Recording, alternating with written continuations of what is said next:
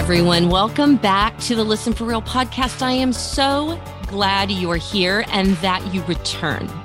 That's the better part, is that you return. And you are in for a treat today. I'm Jennifer Brown, as you know, but guess who is with me?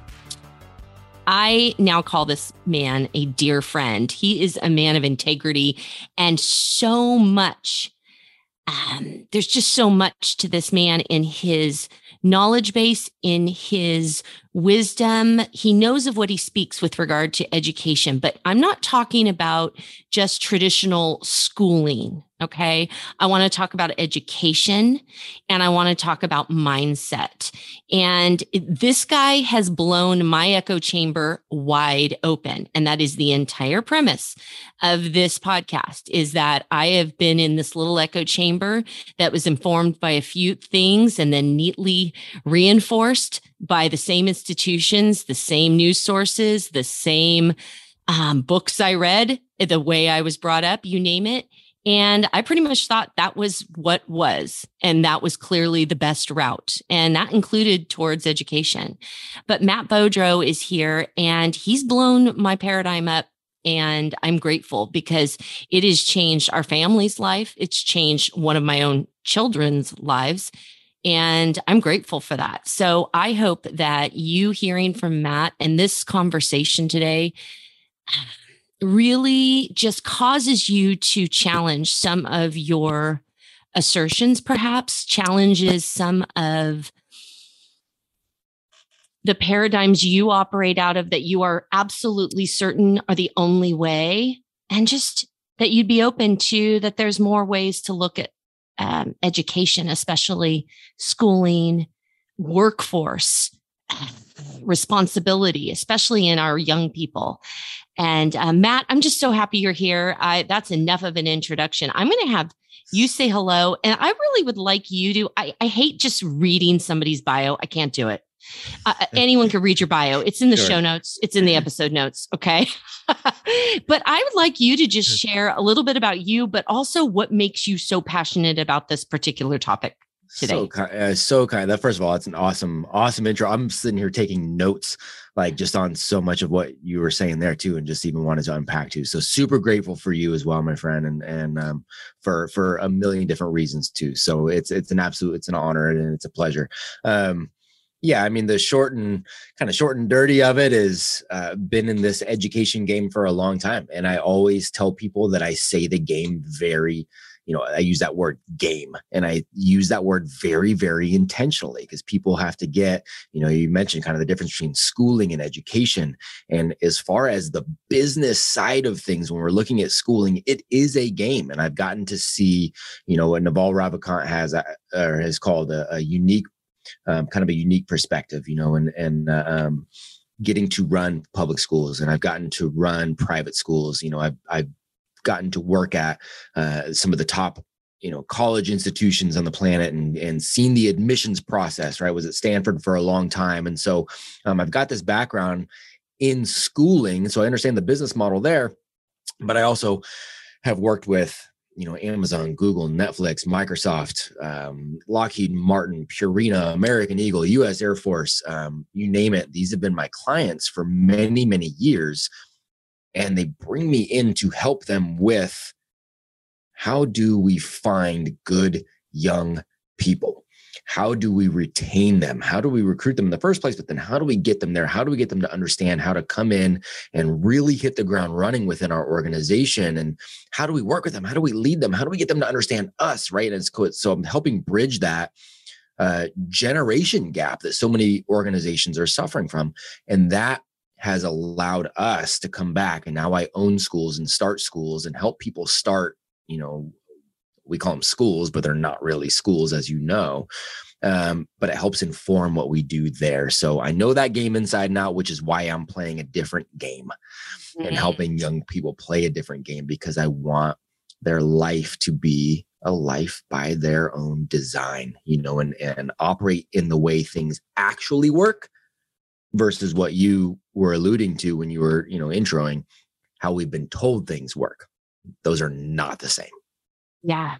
Well, and so to that point, one of the first things that I thought about was this deeply ingrained mindset. And frankly, it's what I was always taught, what most of our kids were taught, is that you push through school, do well, you go to college, and that the key to all success is get that college degree. And one of the things I realized very quickly is I have two children. One is my oldest one fits the traditional school model quite well and thrived in it.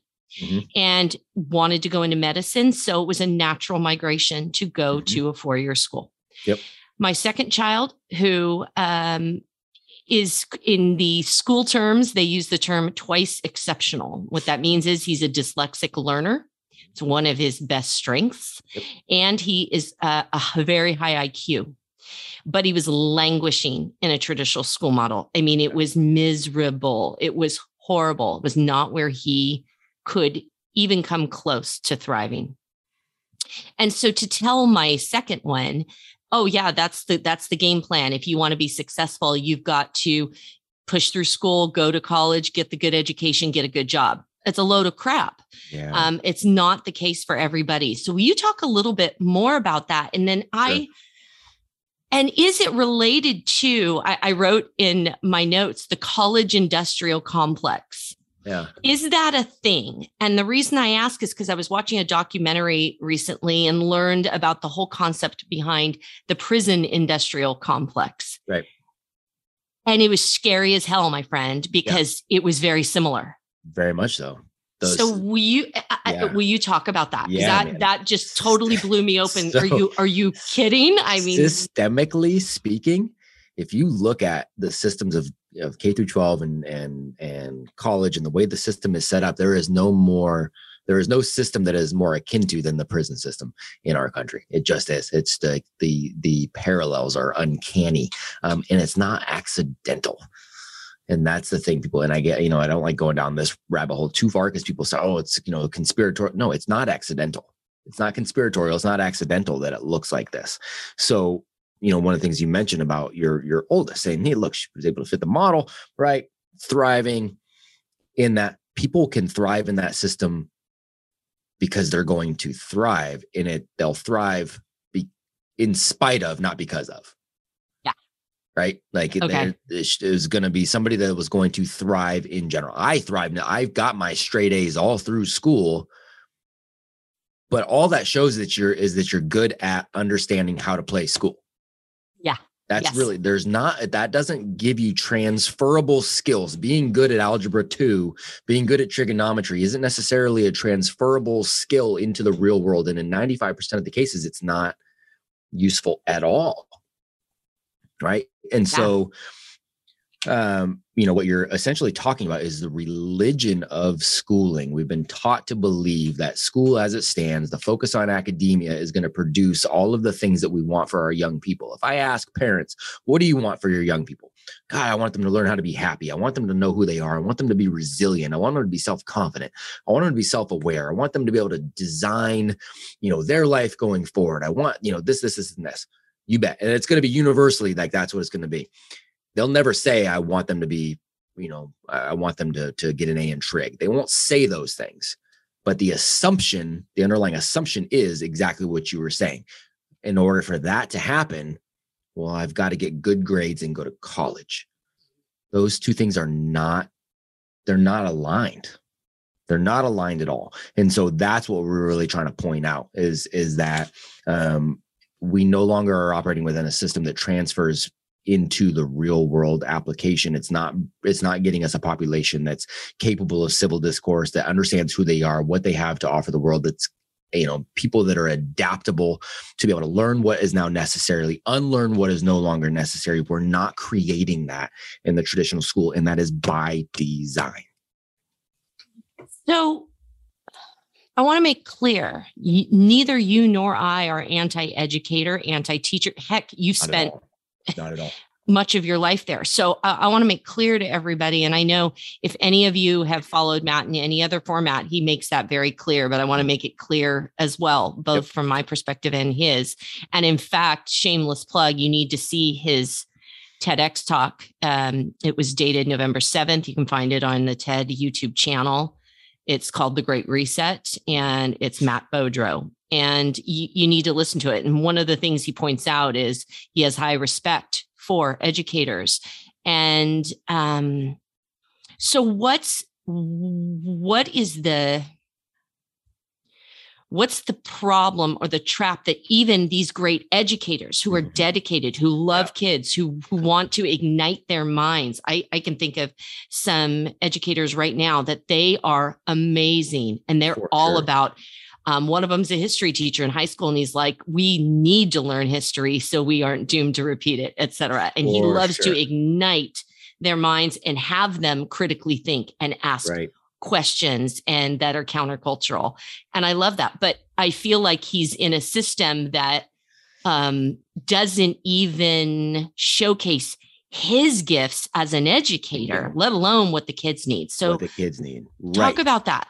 So what you're talking about is, you said the right word. It's the system, right? Systemically speaking, if I wanted to create a population that was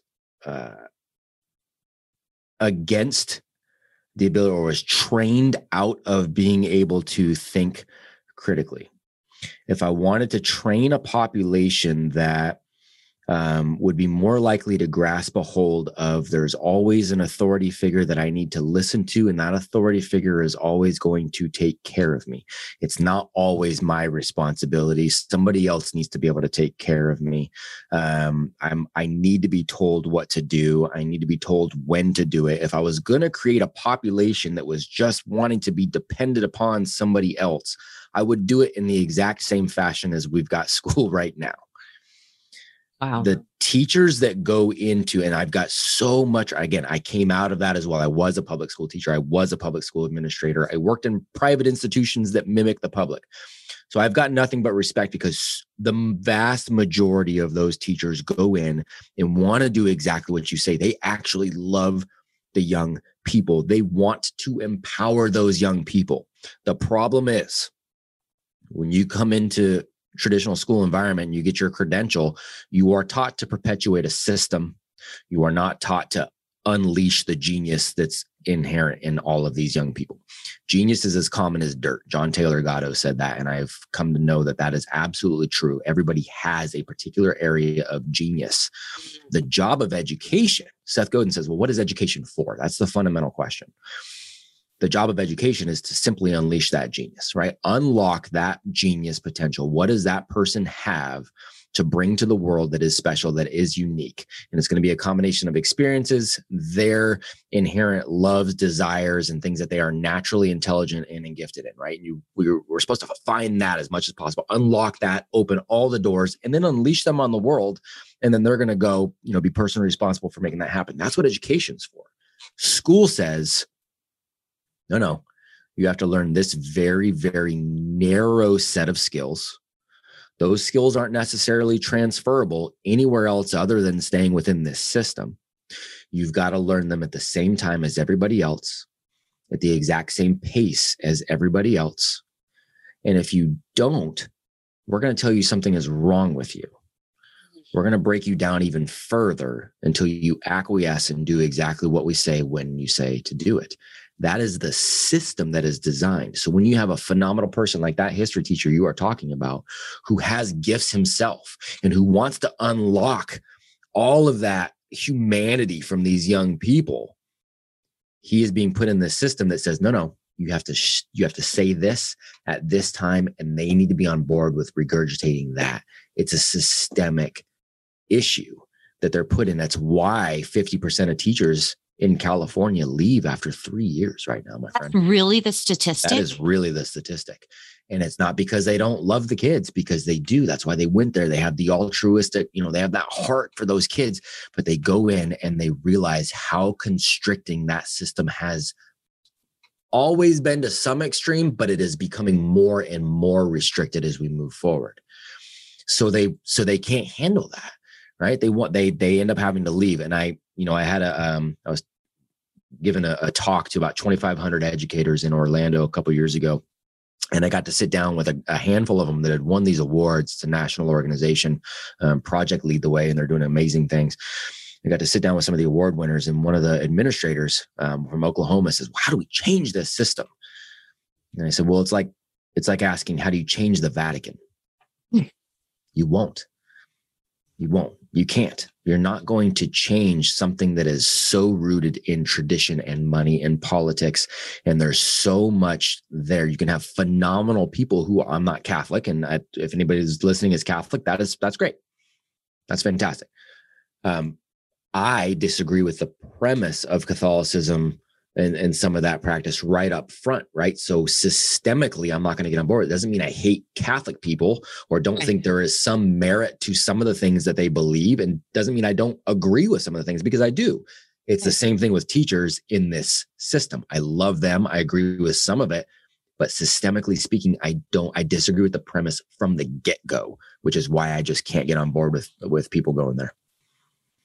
So then that makes me ask the question, is there, what is the solution? And I know it's not a tidy, neat solution. We cannot uproot the entire school system right now. Never will. But what we do is we provide other options. Right. Is that the only answer here? And do you see it possible that our school system in the United States of America can shift? No, it will not be. And it's because of the money, power, politics that are involved. Schools are woven into, let's think about this. If all of a sudden Amazon, 90% of goods sold in America came through Amazon, 92% of the goods sold in America came through Amazon, people would be losing their mind, right? Would be going, oh my gosh, what a monopoly. We've got to avoid that monopoly. Amazon arguably is already, could be considered maybe that, right? But you start going, hold on, 92% of all goods sold has to come through Amazon.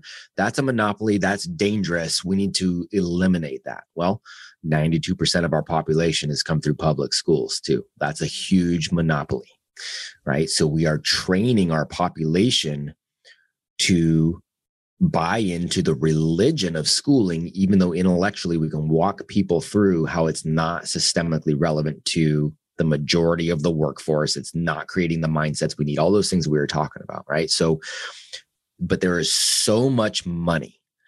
There are so many political ties. We will not eliminate public schooling. And I'm not against public education. I'm against public schooling. Again, it's the system that we're putting people in. I'm not against an educated population. My argument is that school is not creating an educated population. It's creating a schooled population. So no, I do not believe we will ever eliminate it.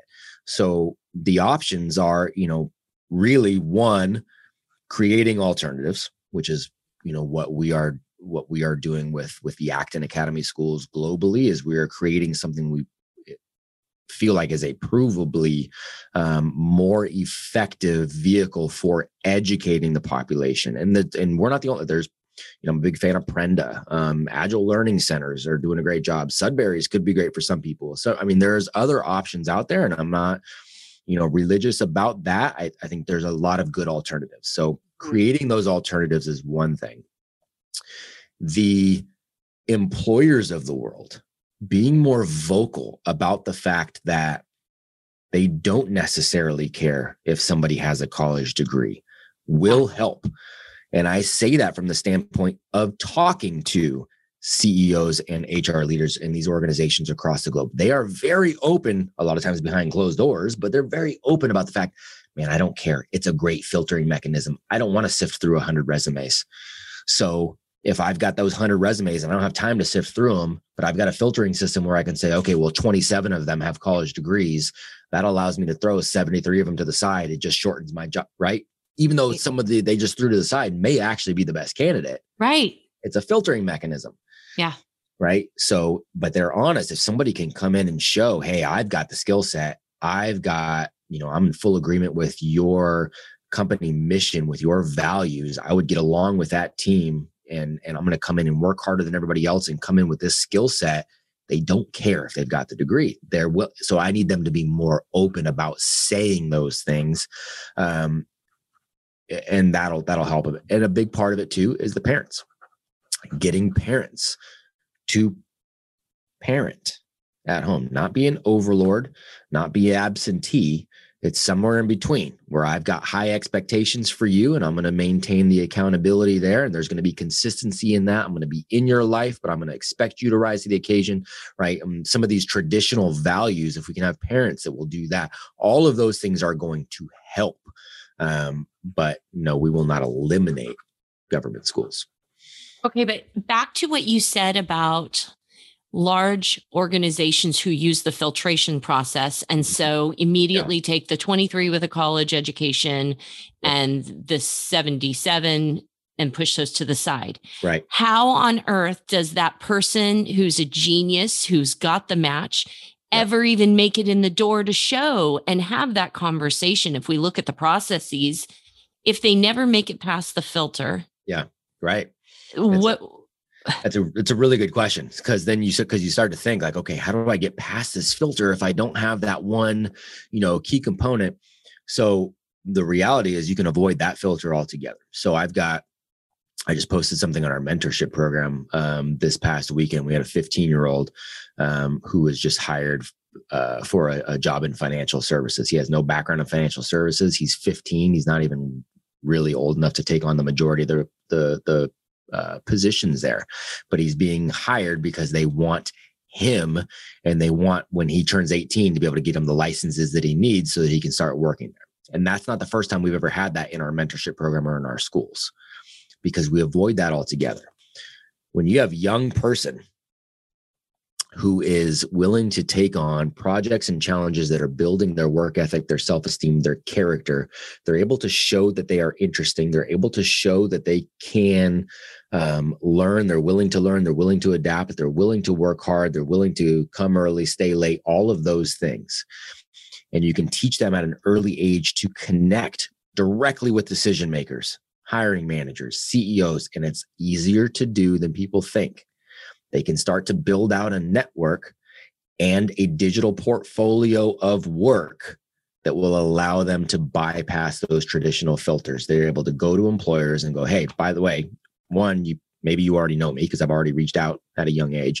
Two, here's a digital portfolio of my work, whether you know me or not. So you're looking for this specific skill set. Here are some concrete examples of the businesses I've run at 15, 16, 17, 18, 19. I've owned and operated these businesses. Here's that skill set. It's transferable. You can see my work. Here's a video of me telling you about this. You can see who I am. Go take a look at my social media.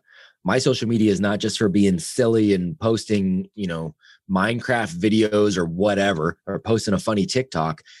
It's a portfolio of my work. It's a brand. It's a reputation. You start doing those things, you bypass those filters altogether. Wow. And that's what we're teaching young people how to be able to do.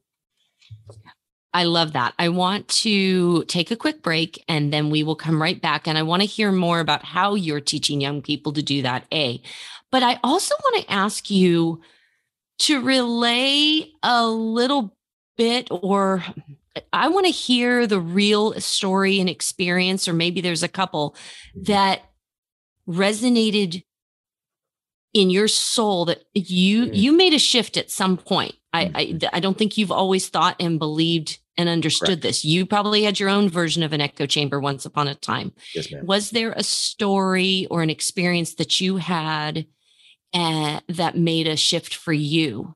And I want to talk about that. So we'll be right back.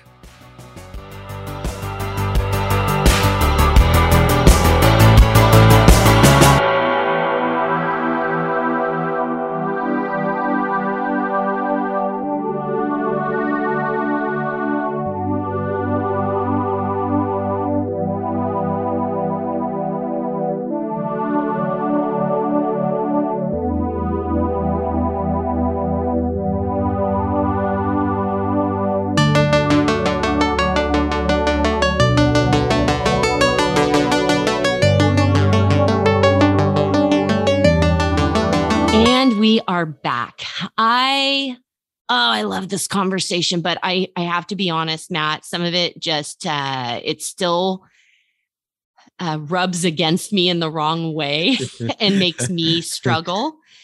And that just goes to show when, because you feel like, or at least this is me, I feel like by saying that I now have this perspective, I am then discounting the beautiful educators I experienced, or I'm discounting the hard work that's out there.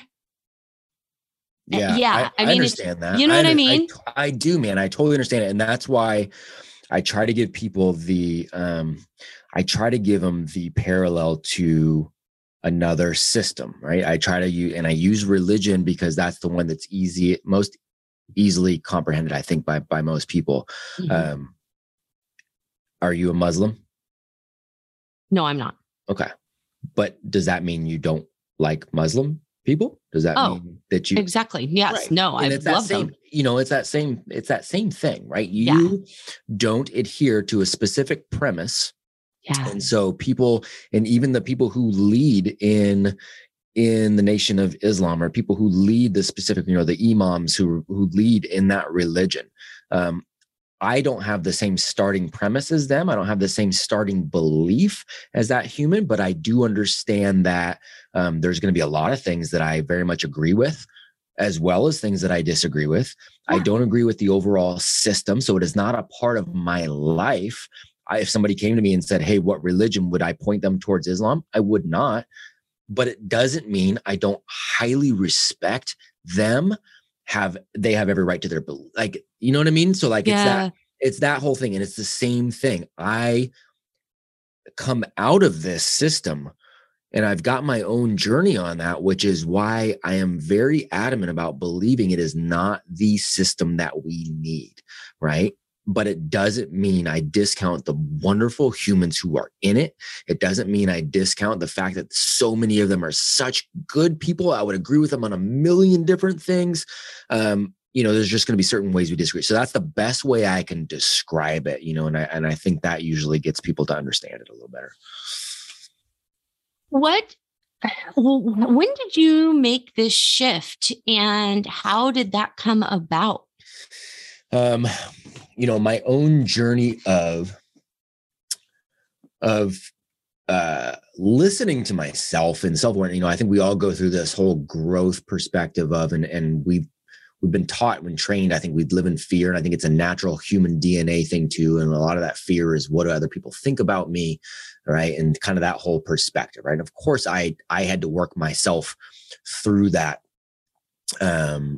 as well. And I didn't want people to think wrong. So my parents really wanted me to get good grades. Man, I'm going to get good grades. I wanted to make sure I was pleasing other people.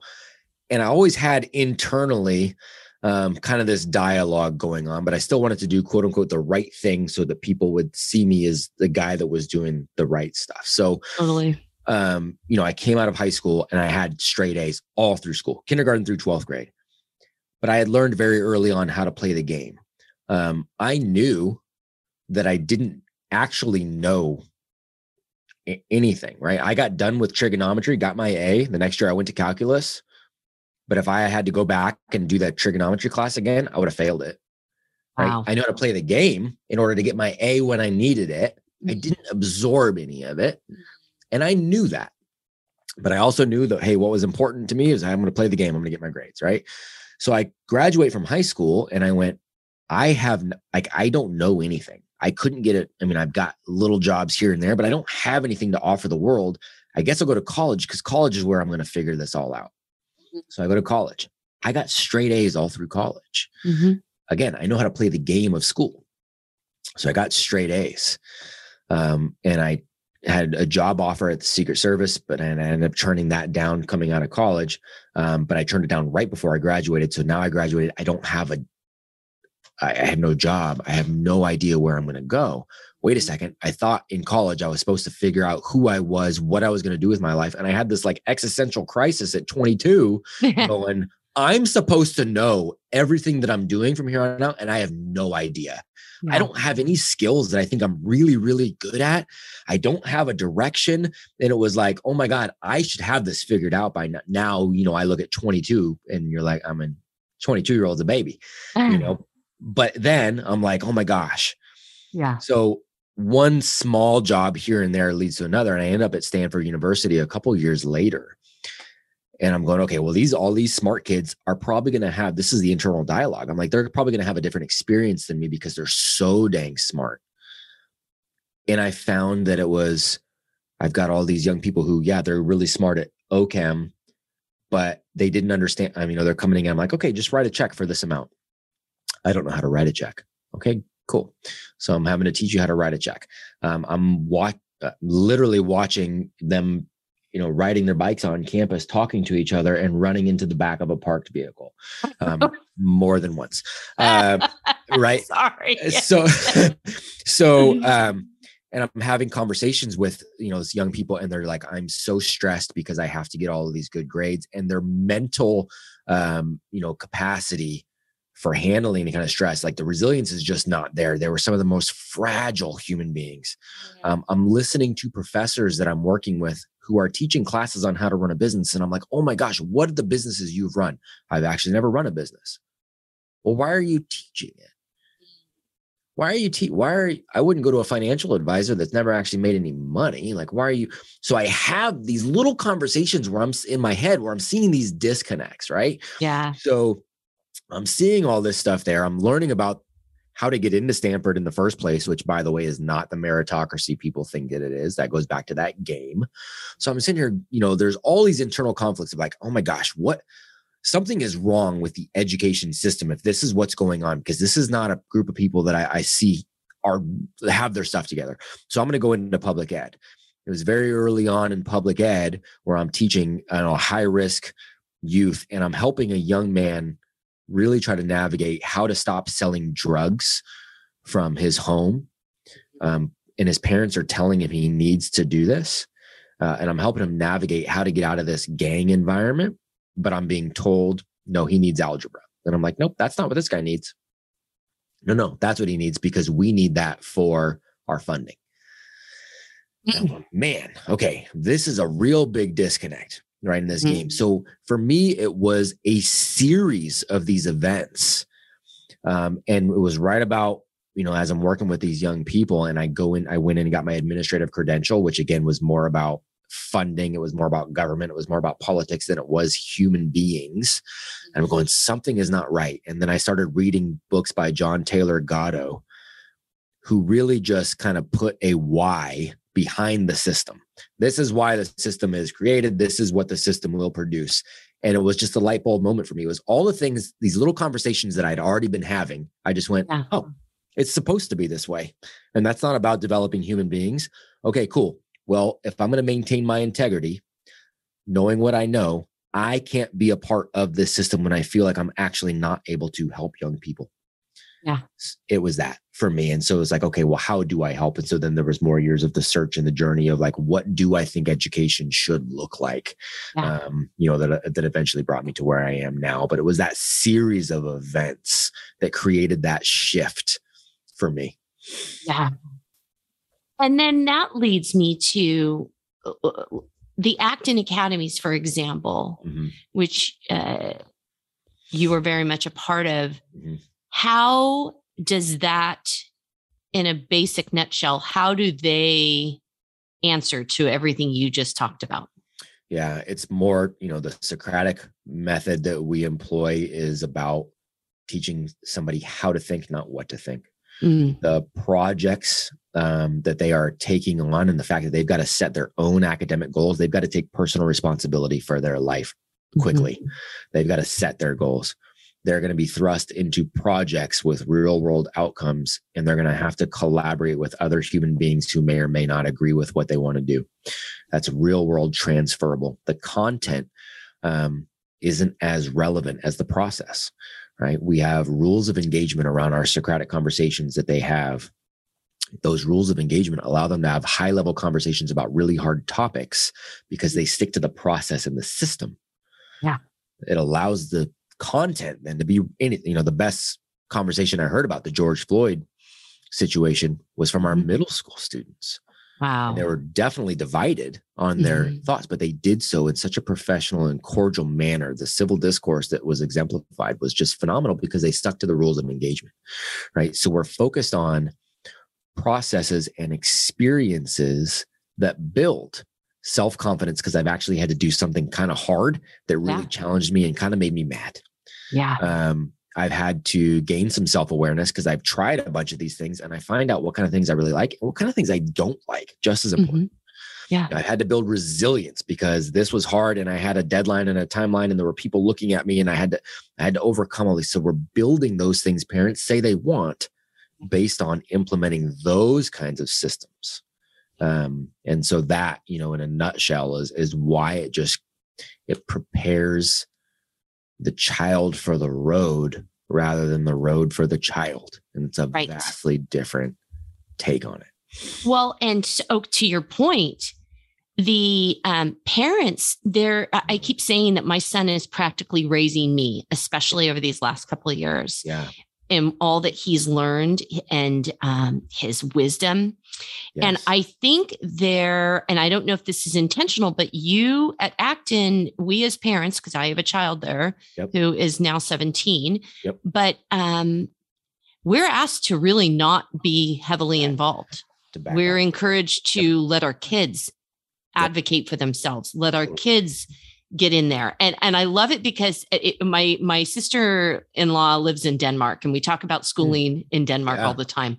And they have a term there. You've probably heard of it. It's called the curling parent. And it's that parent who tries to go before the kid, sweep away all obstacles so that the kid can go through life smooth. And what I feel like Acton kind of invites the obstacles.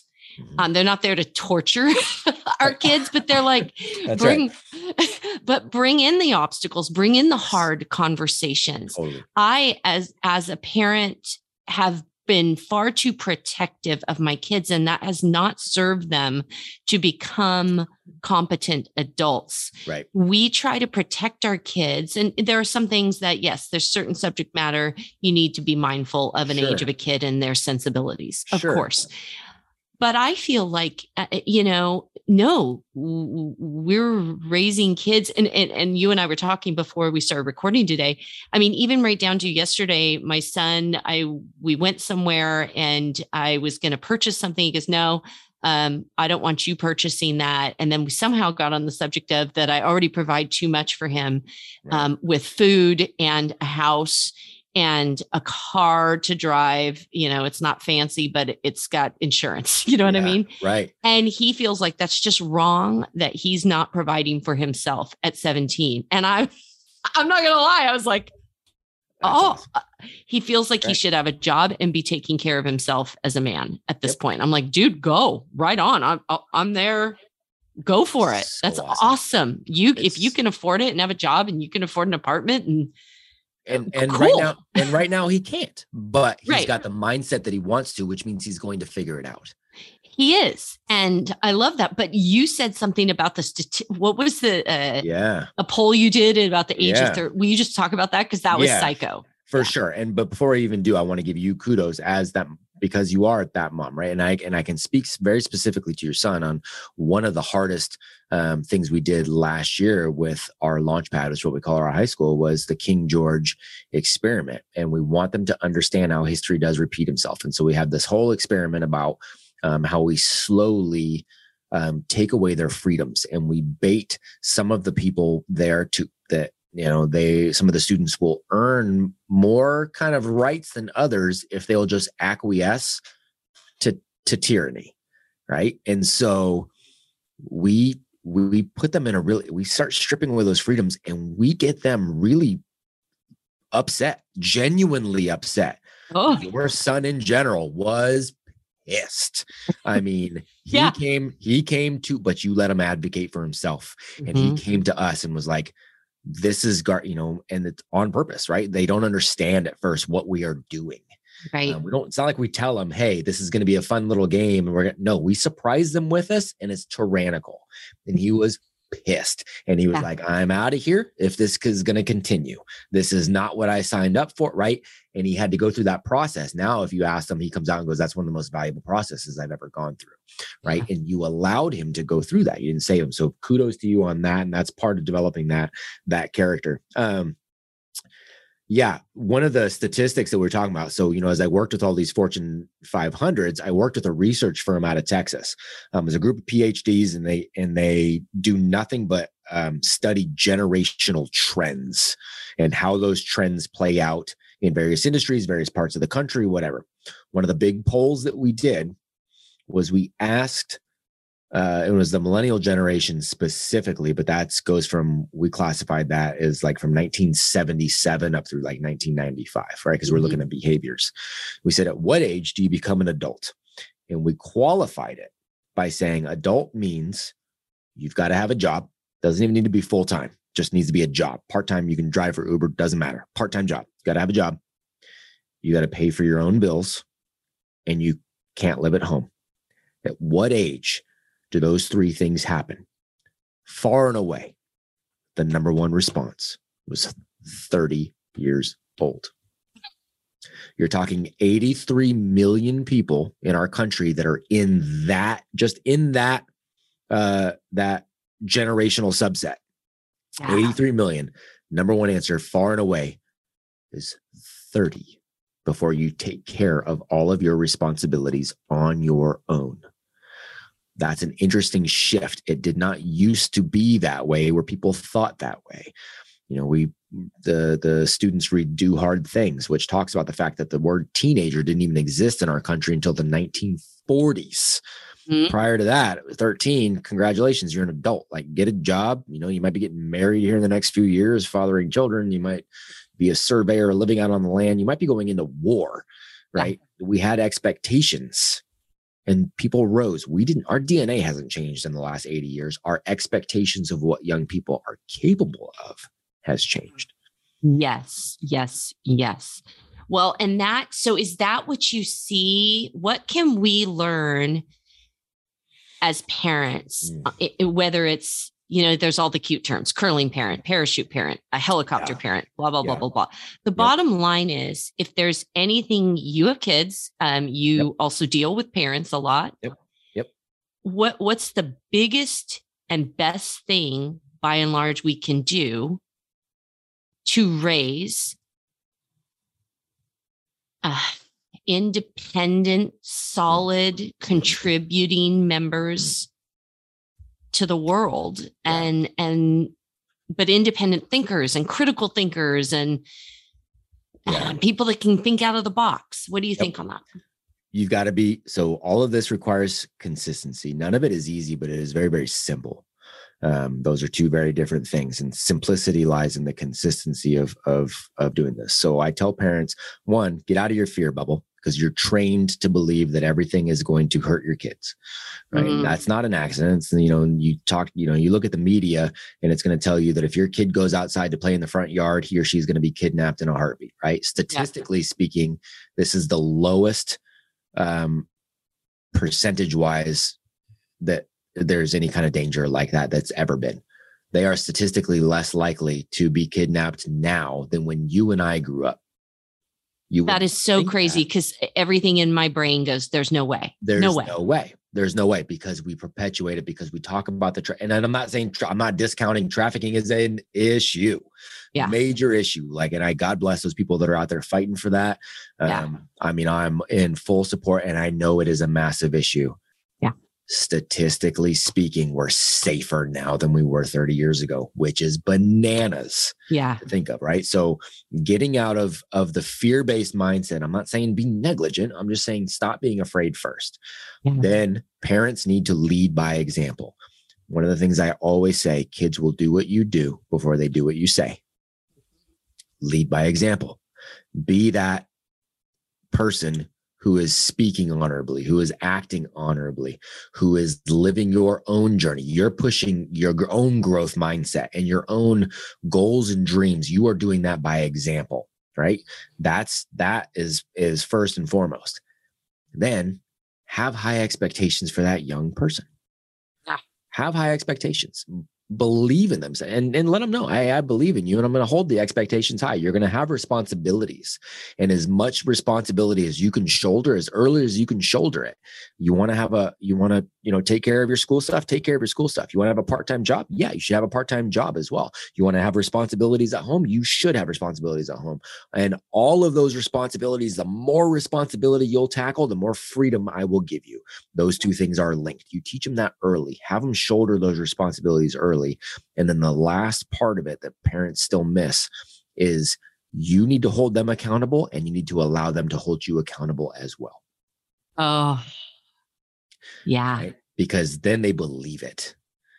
Then they believe you, because they are allowed to, they shoulder responsibility, you shoulder responsibility. You hold them accountable, they're able to hold you accountable. They believe everything you're saying because you are making sure that you are staying in that line too. We've got 11 rules up in our house, and my kids have every right to say, hey, Dad, rule number 6 says no complaining, fix it. It sounds like you're complaining right now. What are you going to do to solve your problem? And I have to go, you are right. Let me think through this. Not, hey, you be quiet. I'm the boss. You do this because I say, yes. Do as I say, not as I do. That's horse. That's crap. Totally. You do it too, and allow them to see you do. Allow them to see you mess up, but allow them to hold you accountable, to those rules too. You do those things, I promise you will have happy and healthy and productive young people, because happiness in and of itself is never a goal, but being productive, living with purpose, the byproduct of that ends up being a happy human being. That makes so much sense, because I don't know if you know this, but about 6 weeks ago, I made the decision to quit drinking. Good for you. Thank you. And I just decided this no longer serves me. It's getting in the way. It's hindering me going next level. And it's been 35 years, freaking love affair. Yeah. And I went, this is no longer serving me. And my kids both said, oh, okay. And I've been taking steps to make sure that this was not a flippant, easy decision for me. Yeah. It's very much an ingrained pattern in my life. It was not a easy thing. Yeah. And so I've been doing a lot of things to develop new habit patterns and replace old habit patterns, and you name it, all kinds of recovery meetings, etc. And my kids both said, well, Mom, if we see you decide to have a glass of wine, can we call you on it? And I said, oh, 100%. Absolutely, because I've just told you that is something that I believe I'm meant to just convert to being a non-drinker. It's just, that's where I'm at for me in this time in my life. Mm-hmm. And so, yes, please hold me accountable. And it was my son who was like, okay, Mom, I totally support you. I'll help you, pack up the wine and give it away as Christmas gifts. I gave away some damn good wine, Bodro. I should have been sending some your way. That's awesome. Good for you. So many people scored. Dang good stuff. I shed some tears. I'm not lying. But anyway, my son was like, I'm right here, Mom. Okay, let's do this. That you're operating out of your integrity. I'll support you. Let's pack it up. He takes pictures of my wine rack to post on Facebook Marketplace. My daughter's asking me, okay, so I can check in with you, see how you're doing, see if you've changed your mind. I'm like, yes. So, okay. So back to that point, even the simplest things, whether it's how we're driving on the road and the way we're behaving, my son had I'm not going to keep talking about my kids because they don't love that I talk about them in public all the time. They're both really private individuals, but it's interesting to see. We have to hold the standard we're setting. That's right. For them, that is insane. And so what that tells me, so back to, I was thinking what's haunting me and what's really bothering me through this whole conversation is that 92% that are in, let's say, a school and not having a different experience. And again, not that that's bad, but then what is that creating in a culture? Right. In this country, in the world. Yep. And is there, and these standards, you know what I'm saying? I'm having trouble articulating it, but I think I do get it. It breaks my heart too, right? And that is the part of me. That's why I'm so willing to stand in there. I get a lot of people angry at me all the time because I speak out against the government schools, right? And I get it. Like I totally get it. I get a lot of people mad at me, including some of my old teachers, and that only comment on anything on my, Facebook when I say something, against government schools. They don't want any of the context of the fact that I'm very supportive of those people. Like that doesn't matter. It's like, nope, I'm going to attack it. And I get it. And I will stand in the gap for that because I believe so wholeheartedly in creating that separate experience.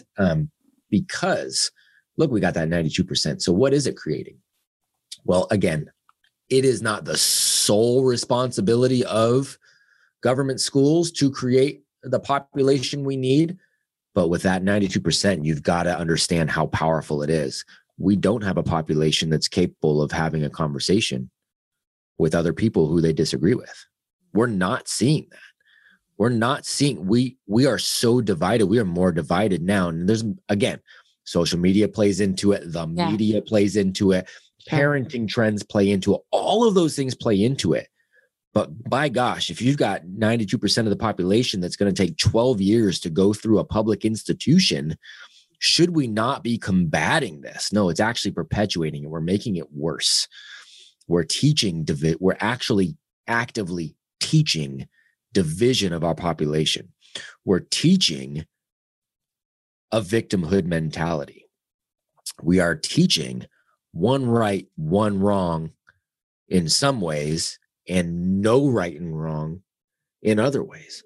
We are confusing our population, and we are teaching that if somebody disagrees with you, that person is likely going to be the enemy.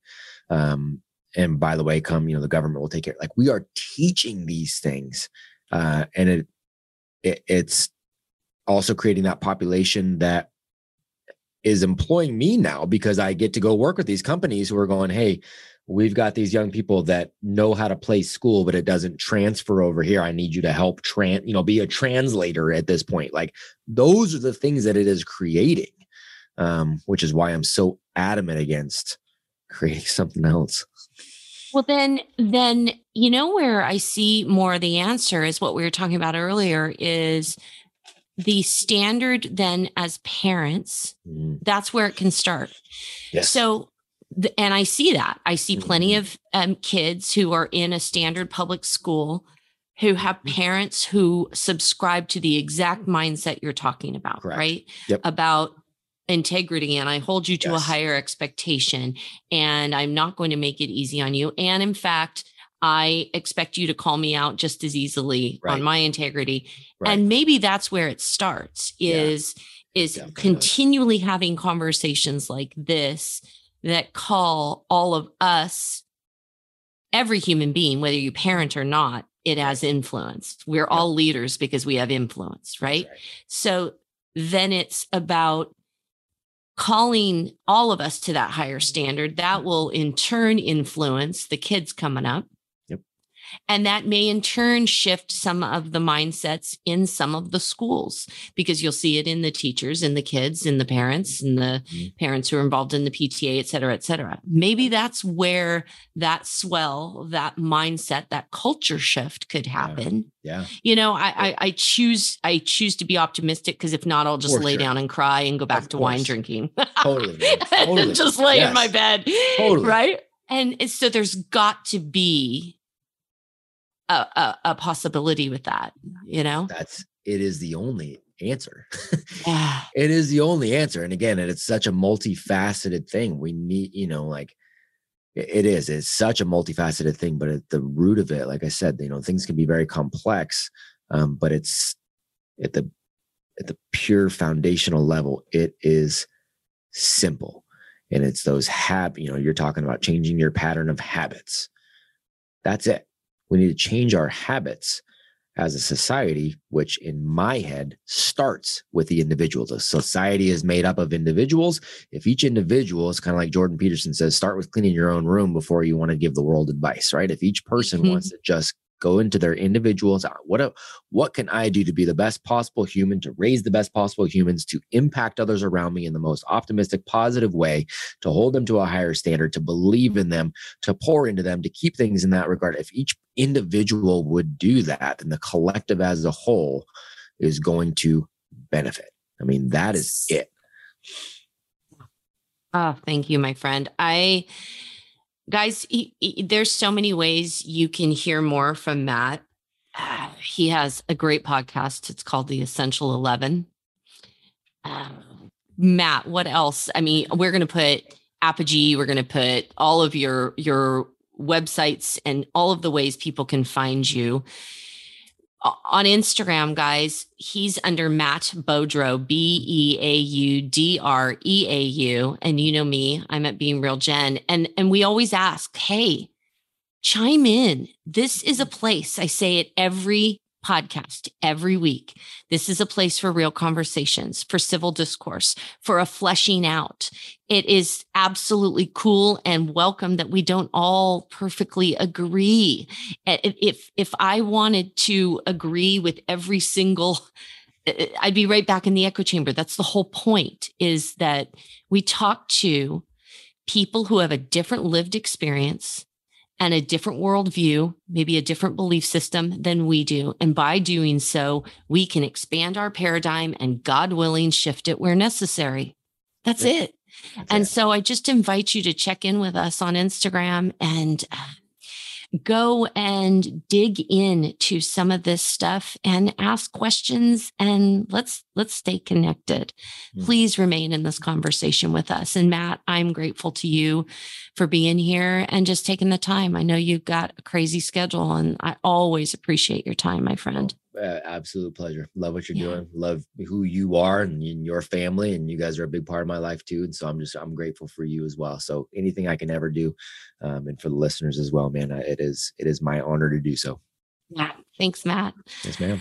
We will see you all next week. Please keep speaking. It matters, but please keep listening for real. It really, really matters greatly and is what changes things. See you next time. Listen for Real is produced in Rockland, California, and is edited and mixed with the help of Marky B. Our music, entitled Zero, is created and performed by the amazing Shannon Curtis. Please subscribe, rate, and review, and we will see you next time.